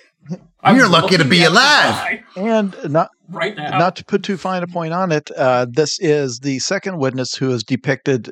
The first guy saw the werewolf 150 yards away, minding its own business, hurting no one. This guy drove past it while it was just chilling in the woods, not eating something, not chasing them, not eating a person, not fleeing a house where everyone had been slaughtered, just chilling, just hanging out like a deer or anything else would, just kind of lazily wandering around, happy in nature, at one with the world, and not interfering with anybody's business, and not frightening anyone or threatening anyone. Or if you're trying to talk me out of killing it, it's not going to work. I'm killing that thing. Again, they could have had their witness say anything. anything. I'm gonna fucking eat it. It could have been like I'm gonna eat it like Wild Bill. Yeah, I came home and saw that there were 4 dead women in the farmhouse. They had all been assaulted in the most grotesque way, and I followed a trail of their blood out to that spot, and that's where I captured this video of the. That's a better story. But no. Imagine if they said that one time. It would be the best episode they've ever made. See, this is why you could never be on set. You would ruin the show completely. Yeah. Your notes have to get there one at a time, scattered across the chronoverse, just like drifting to them out of time, so that they can do one at a time. So we cut to Wild Bill and Willie's Crackhead Trap Shack. Willie has this like stealth unappreciated madness where he will like turn to the camera and with just blankness in his eyes and all sincerity in his voice explain the situation. And what he says this time is, Trapper and the team found this huge rock, which is the werewolf's howling rock. He's known to get on top of this rock and howl on the full moon of the night. Fucking mental ass sentence. Just says that without, I don't think he blinks. Like he believes that entirely. It's like a grandpa like trying to understand his grandson's Pokemon cards. He's just like, so War Turtle is the evolution of Squirtle. And then him explaining that later. Nah. to you in all seriousness, just unblinking. Willie once again explains his Acme ass trap, his baby's first Acme ass coyote trap. Big stick on rock, fall. Wild Bill, his job was to get the rock. And Wild Bill very proudly says, "That big old rock I found gonna be Mr. Werewolf's tombstone." Then he hops in the hole and is nearly killed by the rock. It is incredibly dangerous what they're doing. Holy like shit. It is now. The issue with the rock, it touches on kind of what I talked about earlier, where anytime they get into the size and weight of things, they will use wild estimates that are always grotesquely wrong. So they decided that the big flat rock that will act as the lid to their trap, where it's just a pit, a rock propped up with just a stick. They talk about wanting a 2,000-pound rock, then a 2,500-pound rock, then they will say a 3,000-pound rock. Later, they will settle on it being 2 tons, 4,000 pounds. Now, this rock is not a 4,000-pound rock. It's very heavy. Because they need like their equipment to move it. It's hundreds of pounds. Clearly not 4,000 pounds. It is plenty big enough to kill them. It is precariously. Especially if you put your skull underneath it. What's that? Which is exactly what he does. It is precariously propped up on this rotten log. And they're climbing underneath it with the only thing between themselves and eternity is this stick that they've already established. They've set it up to be on like a hair trigger, that if you just nudge it, it will collapse and kill whatever happens. If you're halfway out of it, it will just crush your head. Like some of the other traps they've made are very fragile and silly. This rock is just a straight up rock. It will kill you. Wild Bill does say, like, after he hears a twitch, he's like, oh, I'm almost got killed there. So then what happens next is Willie gets in the hole with him and is almost also killed by the rock. Like, this was I've made fun of of them a few times for being like, if your guns were loaded, you would be dead. This is the closest I've ever seen someone come to death and not die, maybe. I was joking earlier about how it'd be easy to get out of the trap, but like, I'm not talking about like being stuck in a hole with a wide open space above you. I'm like, this rock falling on you would kill you. Yes, it would and absolutely. Willie was completely fucking around underneath it.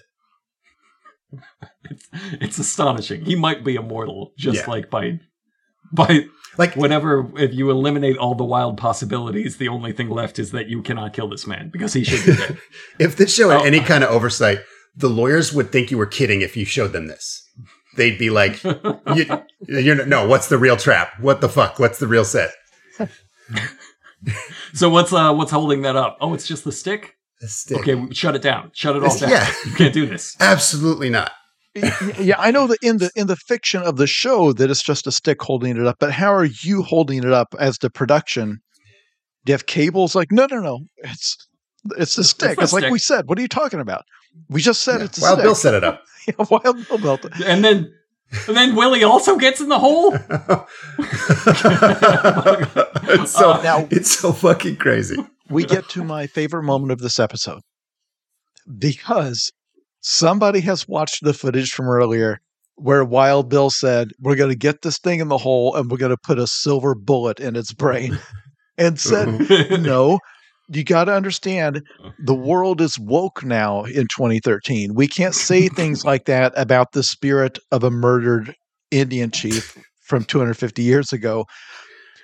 And instead of giving him a script of something else, we have to explain that we're not here to do that. We're here to do blank. But of course, in none of these episodes do they know blank. That step of what they're going to do when they catch it. It is decided that it is part of the show that they never know. They are a dog chasing a garbage truck.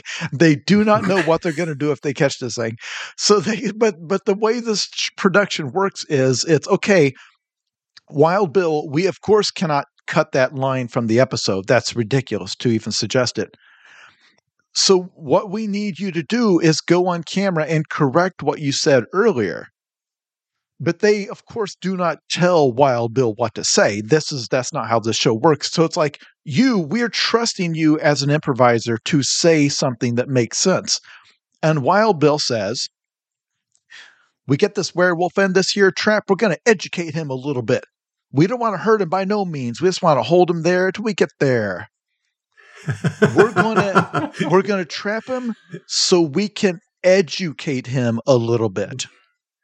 And if that's not slang for just beat the shit out of him, what else could it mean? You're going to go in there and punch him in the fucking stomach. What is the most good faith interpretation?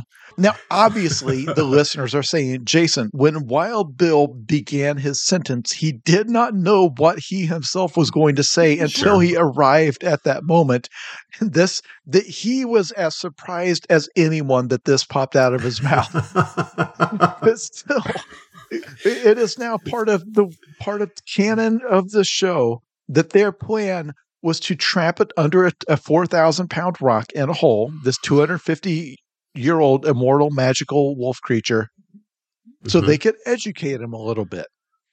Just teach him to read. What tangibly does that look like in the imaginations of these men? I'm telling you, it looks like Willie is going to have the werewolf's arms locked behind his back while they each take turns punching him in the stomach. Just gonna rough him up so he knows not to come back here. And then Huckleberry's going to milk them until they got a nice sample for science. Oh, Jesus Christ. Okay, look, I know. I know I am beating a dead horse here. But to access the creature, they have to lift the 4,000-pound rock off the trap, which can only be done with their excavator. So now that they've got it trapped in the hole and it's down there scratching and howling, trying to get out, and they're going to come educate it, the first thing they got to do is drive the backhoe in, or go rent it again. I assume they've had to return it. Yeah. Go borrow Trapper's credit card, rent the backhoe, come back, and then lift the thing, the rock up in such a way that the 400-pound, 8-foot-long, unkillable 250-year-old werewolf does not leap out and just murder them all. You just need to lift it enough to get a few encyclopedias in there. And a flashlight. I think you just need to lift it enough so that somebody could kneel down and pee in there. I think maybe that's just show them who's boss. We're gonna make that werewolf a tour. So it's time to go back to the third eyewitness. This is Gunner. Gunner is a hunter. He has pictures from his trail cams. He has an unmarked gray baseball cap if you're trying to identify him later. you need the headgear, otherwise there's no way to tell these people apart. He's got the trail cams on the Old Shawnee hunting trail, which does look a lot like an ATV trail to me, a city slicker. Yeah. He brings out his glossy 8x10 headshots of the werewolf, which they all have, and I love. These are all straight from his 1970s darkroom. These are these glossy 8x10s. It's unusual. A lot of production value. you could put these in like a portfolio and show them to a casting director if you really wanted the part as a werewolf model. But the photos are full werewolf, no question. I think this is a Photoshop because it looks like they took the exact CGI model they made, put it in the photo, and then hit blur like 800 times. Hit the blur tool a few times. Yeah, this one's probably just a Photoshop. It might even just be like sort of some bushes and lights that look kind of like a werewolf head. And they're like, all right. There's one thing is for sure, it is not proof of anything. But it's enough to go to the commercial on the CGI model roaring and coming back, where Trapper establishes once again, remember, it's the full moon. He appeared here 1 month ago. This is a thing we start doing. And I think we've been doing for a little bit. We have almost a thesis to an episode. And what we're going to do is try over and over again to prove something that we mentioned in the very first sentence. And in this case, it's werewolves like the moon.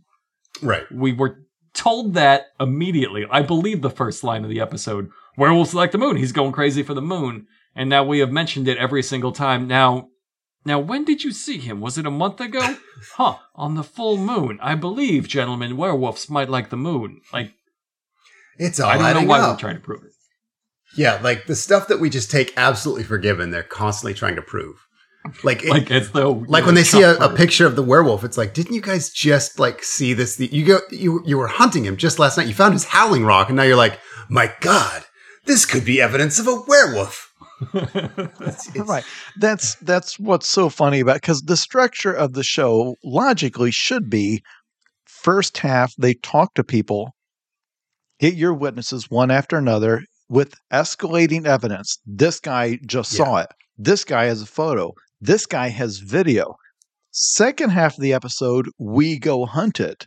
And so you escalate, and instead it's we talk to this guy, he saw it, we are almost killed by the werewolf. We barely escape. Right. It was 5 feet in front of us. Now let's go to talk to this guy who thinks he saw it one time. And then let's talk to this other guy who's got a blurry photo. It's like, man, I think it's like you saw it from closer than what this guy was. Right. And Jeff marries it for 2 years. This trail camera is nothing now. Like there should be a scene where this guy approaches them with like his trail camera photos, and they're like, What are we supposed to do with this? We were the fuck out of here. We smelled it last night. Like it tried to drop a log on us. The things it did to Huckleberry, he's never going to be the same. Why are you wasting our time with this? We showed up here today and instantly were attacked by it. You want us to be impressed that your trail camera picked up a blurry photo? Get out of here.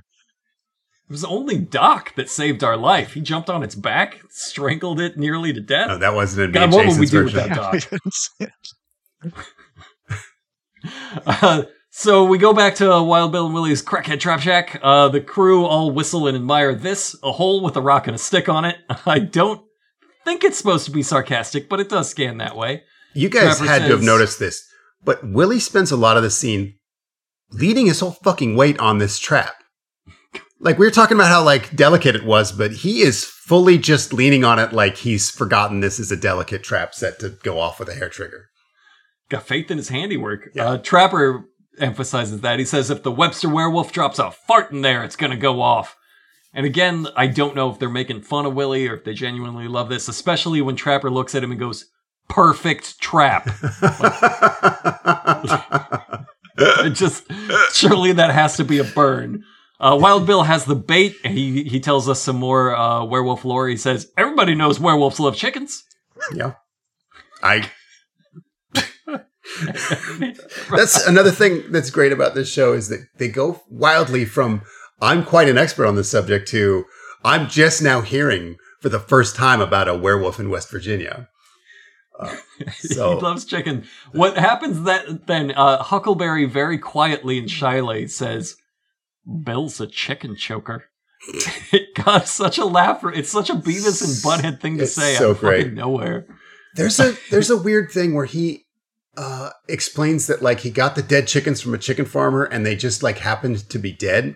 And he explains like that this just is something that happens all the time. They just fucking die. And I might have mentioned this before, but I grew up on 2 different chicken farms, and this is not my experience. I honestly think finding 2 uneaten chickens dead from unknown causes should concern a chicken farmer. I just think Huckleberry didn't want to say, I strangled these birds to death at the flea market and they made me buy them. Right, like they killed these birds, but they're like, you can't tell them that. Weird excuse for having 2 dead chickens is all I'm saying. Committed. It was a suicide pact for these chickens. And one of them just couldn't live with it anymore, and the other couldn't live without the other chicken. So we're in luck. Another note that we've made it to episode 10 without having to address. I am 100% certain they will address this in a future episode. Although if I remember when we watched episodes from like season 6, they hadn't, but maybe they will. That of course they've established that this trap will go off at the touch of a feather, and there are 2 dead chickens at the bottom of it, which would, in theory, attract every animal in the woods that eats meat, every coyote, everything. As for why it would only attract the werewolf, as unspoken, we keep thinking that they will eventually have some sort of lore, like, oh, it's only attracted to the smell of blood, a bloody clot that's been left in the moonlight for 24 hours, like something that would only attract the werewolf, because again, obviously you set this thing up, you're going to catch something probably very, very soon. But the odds of it being a Wild Bill. Yeah. I love chicken too. I forgot to mention that. Everybody knows Wild Bills love chicken. I didn't Google if Shawnee Indians are vegetarians. That'd be really funny if they were. One thing, it doesn't work. You gotta put some leaves in there. I don't know what they eat. So we go to the night hunt, and Team A, they split into their 2 teams. Team A is Trapper, Huck, and Willie. Team B is Wild Bill, Buck, and Jeff. You know the plan. It's the same plan every time. Both teams run a pincer movement on a monster that is way smarter than the pincer movement. There's something they did here. I don't know if they've done before, where he goes lock and load, and then they added an ADR effect of guns reloading. We know. So That's funny. though they lock and load. Yeah, you're not. As if you trust these men with bullets. Yeah, Buck. I don't think he's ever shot a rifle. He's like sticking his fingers in the gun. He's using it as a walking stick. It's just this. It's just this object he's fiddling with. Sticks. They like sweep their barrels across each other. Like they point their guns at each other constantly. If you're someone, it makes my skin crawl. Yeah. If I would love to just put dye and give them all squirt guns and then tell them to film an episode. And then at the end, like show them their shirts and be like, okay, here's where you died. Here's where you died. Here's where you died. Yeah, you have to understand, if you grew up with guns, as I think both me and Sean did, I think I first fired a gun when I was 5. I first owned a gun when I was 8. Like, I'm from that part of the country where we just always had guns in the house. I still have guns in the house that I've not shot in a long, long time. But you get to where you can spot any movie or whatever where they're practicing very poor gun safety, because you just instinctively, like you learn as a small child, you don't point an unloaded gun at somebody. You don't point a disassembled gun at somebody. Like you just get it. You get it ingrained. You never point a gun at somebody, no matter how unloaded you think it is, ever. Like it's a thing. You don't have the barrel. Yeah. So you can see what people, these actors who have, some of them have had training, like Keanu Reeves does a ton of training, very, very good about how he handles the firearms in John Wick. Although obviously you would not want to do a lot of the things he's doing in those movies. But in terms of like actually handling the weapons, he's very meticulous about doing it right for whatever reason. These guys are supposed to be just everyday hunters in the woods, and they are just walking and swinging these barrels back and forth, just right at each other's backs. We've established they do think "cover me" means everybody point your gun at me. Yes. In case I turn so if into the creature jumps on my back, shoot it off of me. That's what they mean when they say "cover me." It's amazing. I think they mean "don't let it take me alive." All right, so we're running the pincer movement. Trapper immediately chastises Wild Bill for just running ahead like they're sick of his shit in fiction, which is incredible. He promises to behave, but it is almost instantly a lie. And they start heading out into the woods where they for some reason, there's a really weird bit where Trapper is like, I see his glowing eyes 200 yards out. Oops, that's a possum. And then we never address that again. It is wonderful. I had to pause it to laugh at this because they try... look, there's this thing, as we called out in previous episodes, where it's never clear which member of the team instigates the encounter. Because we're going to get in this episode and the one after this moments where they go to Jeff, the infrared guy, and say, I think I hear something. You got anything on infrared, Jeff? And he'll say, nope. No. Where they are clearly trying to start the encounter. Like, they don't plan this in advance. So here, it's amazing because somebody says, I see his glowing eyes at 200 yards, which again, if you've seen something 200 yards away, you cannot see something's eyes 200 in the middle of the 200 night. yards away. Like, there's no such thing. Like 2 LED flashlights from 200 yards out would be difficult to spot. That's a long distance in the woods where there's trees. There's obstructions. You have to understand that is very far away. It's a number they just pulled out of their ass to start the encounter. Like it's a distance away. But then Trapper shines his flashlight and says, now it's a possum. And it is. And then they all just move on. No, the camera cut shows like they've got their night vision camera, and there's a little happy little possum sitting in the tree, just watching them, just kind of curious, like this little happy little possum. It's like, what are you guys doing? So this, I think, is the first time they've ever found wildlife that wasn't the exact cryptid they were hunting. Yes, and it's so great because it's like they could have created some sort of a funny moment or a dramatic moment where it's like, like, oh my gosh, we see that, here it comes up. It's like, oh, it's just a possum, ha ha ha. But it's not played like that. It's played like one of them is trying to initiate the encounter scenario, and then Trapper forgets that he's doing a fake TV show because he actually does see 2 eyes because he shines his light, and of course, animal eyes are reflective. It's like, oh no, it's just a possum. It's like, do you remember what we're doing out here? Because it is just, it's like he obviously was not talking about the possum. He was trying to start a werewolf fight. I would have loved it if they just opened up on the possum, like when the Ghostbusters try to kill that housekeeper. Like, they just explode this possum. Just blow the shit out of him. Now, we're not here to hurt the possum. We're just going to educate him a little bit. So they go scouting. Trapper sends Willie up a tree to like scout farther. He sees like a hole or something that they have to navigate around. So they're now separated. And that's when Trapper and Huckleberry find like a log that something's been dragged over. They establish this is his bedding area. Mm-hmm. This is a werewolf nest. Yeah, it's a werewolf. He's been carrying pieces of cattle back here, which it's the same bones and cow skull that are 100 years old, bleached, like brittle to the touch. They've got a black hefty bag that they carry these bones around in. That this cow, like, it needs a name. It's here so often. It's in every episode, like every third episode. And so there's some point where they just like get the bag of bones out of the back of the truck and dump them out. And it's the same bones, the same set of bones that somebody found, I don't know, in the woods or somewhere. Terry the cow skull. I don't know. He's like our best friend. He's like the 6th member of the 7th member of the Ames team. He's just, it's the same. It's identifiably the same one. I laughed so hard at this because the thing they chose to do here is marvel at the strength of the werewolf who's able to transport these brittle ass cow bones 8 feet off the highway. They're like, it's like he's doing the math and he's like, oh, even if you quarter it, that's 150 pounds at a time. Like, he's impressed with like a high school boy's bench press. It's just, it's fucking, and he spends like 15 minutes on it. And they keep cutting back to him. He's like, God damn it. You break that up 8 parts. That's still fucking strong as shit. God damn, a whole cow broken up into 32 parts. That's still, more than my grandmother's belly, I tell you. Yeah. But it's another example where they're just pulling a number out of their ass because he's just saying, he's like trying to establish his superhuman strength this thing must have because they're about to encounter it. Just like, oh, that's a whole cow. I think you brought it up here in chunks, but that's got to, and he starts doing the math in his head like, well, what does a cow weigh?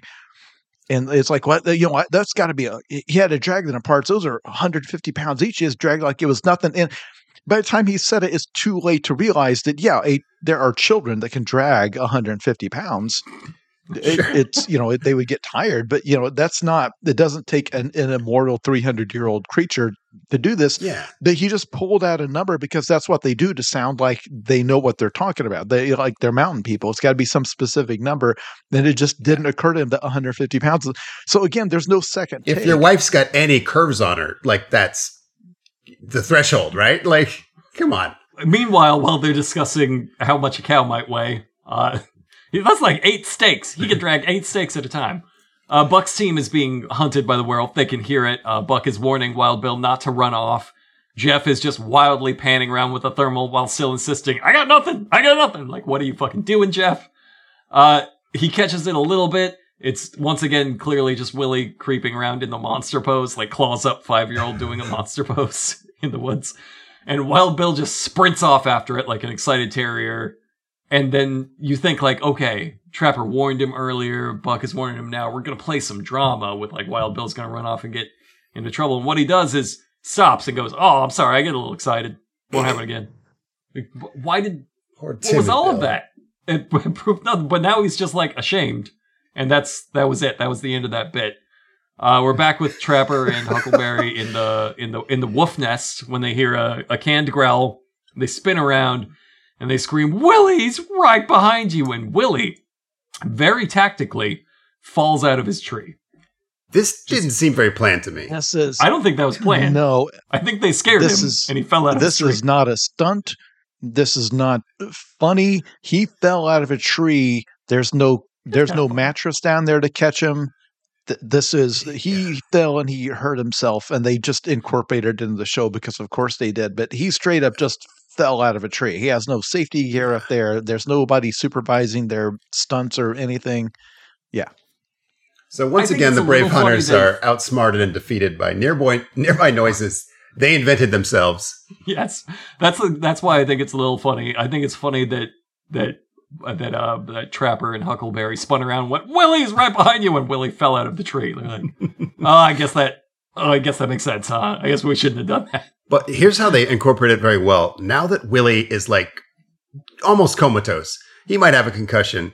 It's personal. Finally, with like 4 minutes left in the show, now they got to get this werewolf for personal reasons. He tried to kill Willie, sort of. Sort of, maybe. But they also make Willie still go at it. Buck says, did it knock you half simple, Willie? And he's clearly like, yes, he's been... That's exactly what happened. He's very dazed. His pupils are all crazy. He's like, well, it winded me a little bit. I still got enough to kick that werewolf's ass. And like dizzily stands up and they make him go through with it. Yeah. So he's in on the chase now. They give him his shotgun back, don't they? They give him his shotgun back. This concussed man. There's no criteria in which hunting you will a werewolf. take a gun away from. A concussed man. By the way, the sound effect that they played, which by the way, I assume the sound effects added and posted, that they just do they have a crew member go, rawr, and then they say, oh, Willie, it's right behind you. This time they did go with just the lion roar cut from their Halloween sound effects. They did not go back with any kind of a wolf type. That What's guy had also weird home. is that when Willie fell out of the tree, they added a boing. It might as well be with this fucking Acme trap that they're chasing him towards. So they're all heading back towards the trap, chasing that werewolf towards it. It's like barely ahead of them, even though they're doing about 1.5 miles an hour.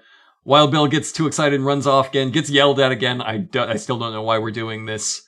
I guess they're just all mad that he's playing like a cryptid berserker and they're stuck playing fucking cryptid clerics or whatever. I think Buck explained it as how if you run off without us, the werewolf will kill us.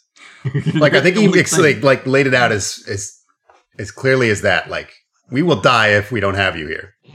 You're the only thing. Hey guys, I've watched a few episodes ahead. They are setting something up here. Oh, this is straight up them laying the groundwork for a future storyline. They have intention. In 1,000,000 years, I never even thought to credit them. This is a Chekhov's gun type situation that Wild Bill has a habit of running off on his own, and this time they're able to rein him in. But what if? One time they were not able to? So what if he's too loose a cannon? God, I love this. I love this show. So they're God, I love watching them invent like the foundations of society, They're like learning storytelling, story structure, improv, cooperation. Like they're just 10 episodes in, they're like, what if we worked together? What if we all agreed on the same thing? Like, what if I said, Jeff, do you have anything on thermal? And you said yes. And Jeff's like, I fucking, what? By season 25, this will be sane and coherent. They will have gotten enough of Jason Pargin's displaced time notes to put together an episode of television. Finally. And that's the last episode. That's when it'll end. Yeah.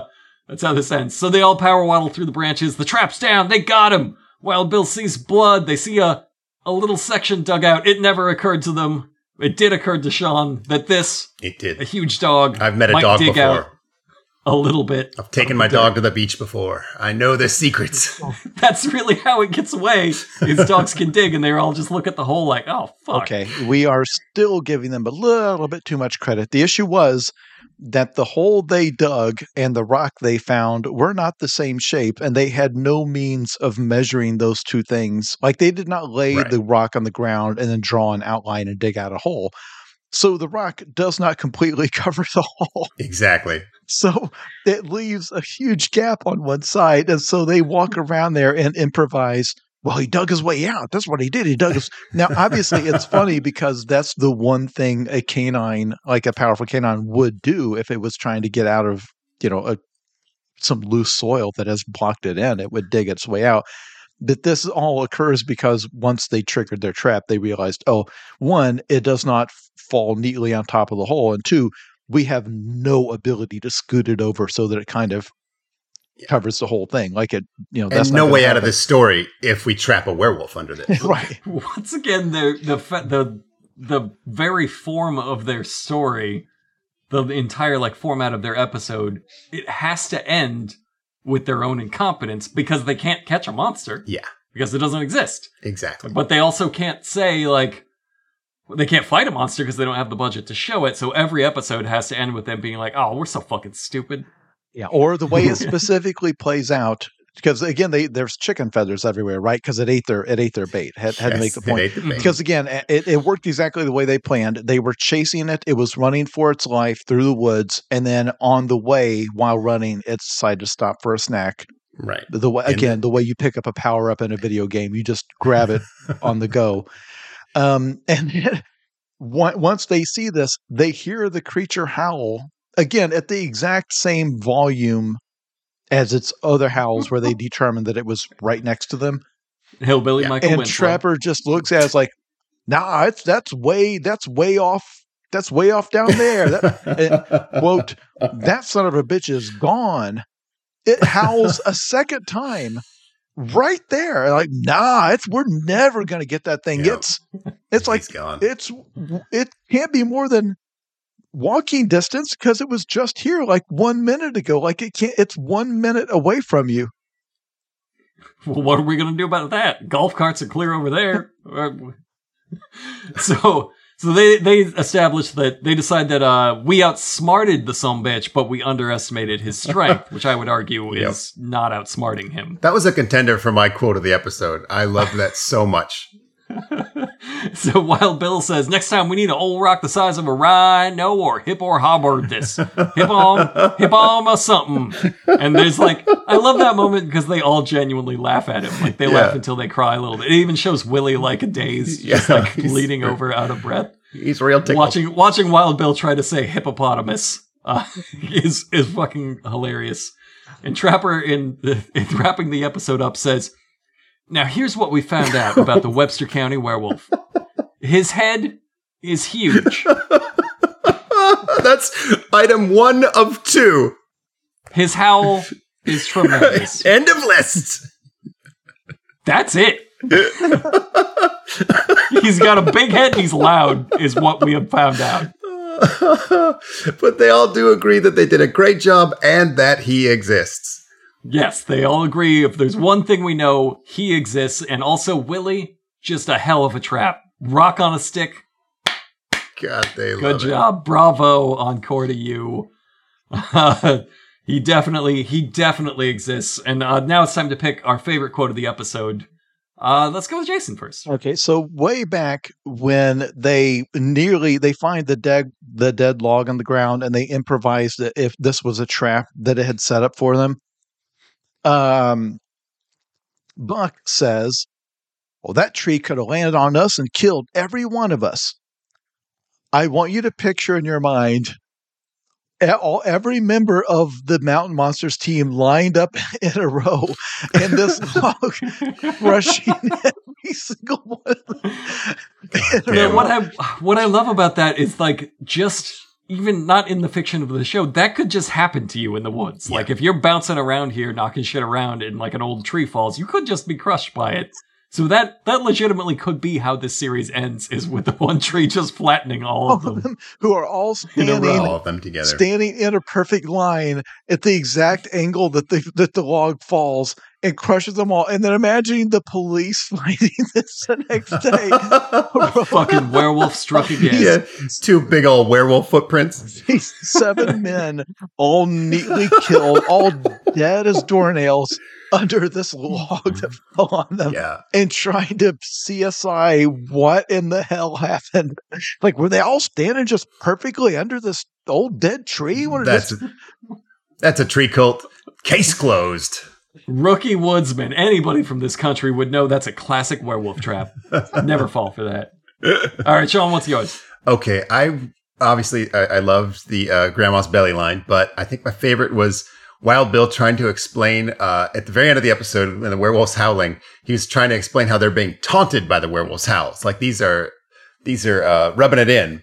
And his quote was, hollering us, telling her, having his chicken dinner. Took those chickens from us. Yep.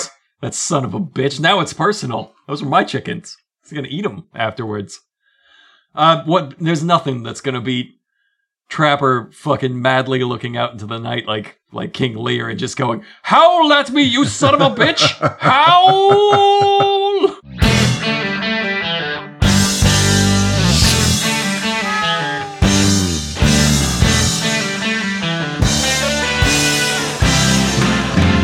Because you have to be a Bigfoot teacher, you have to open up your mouth.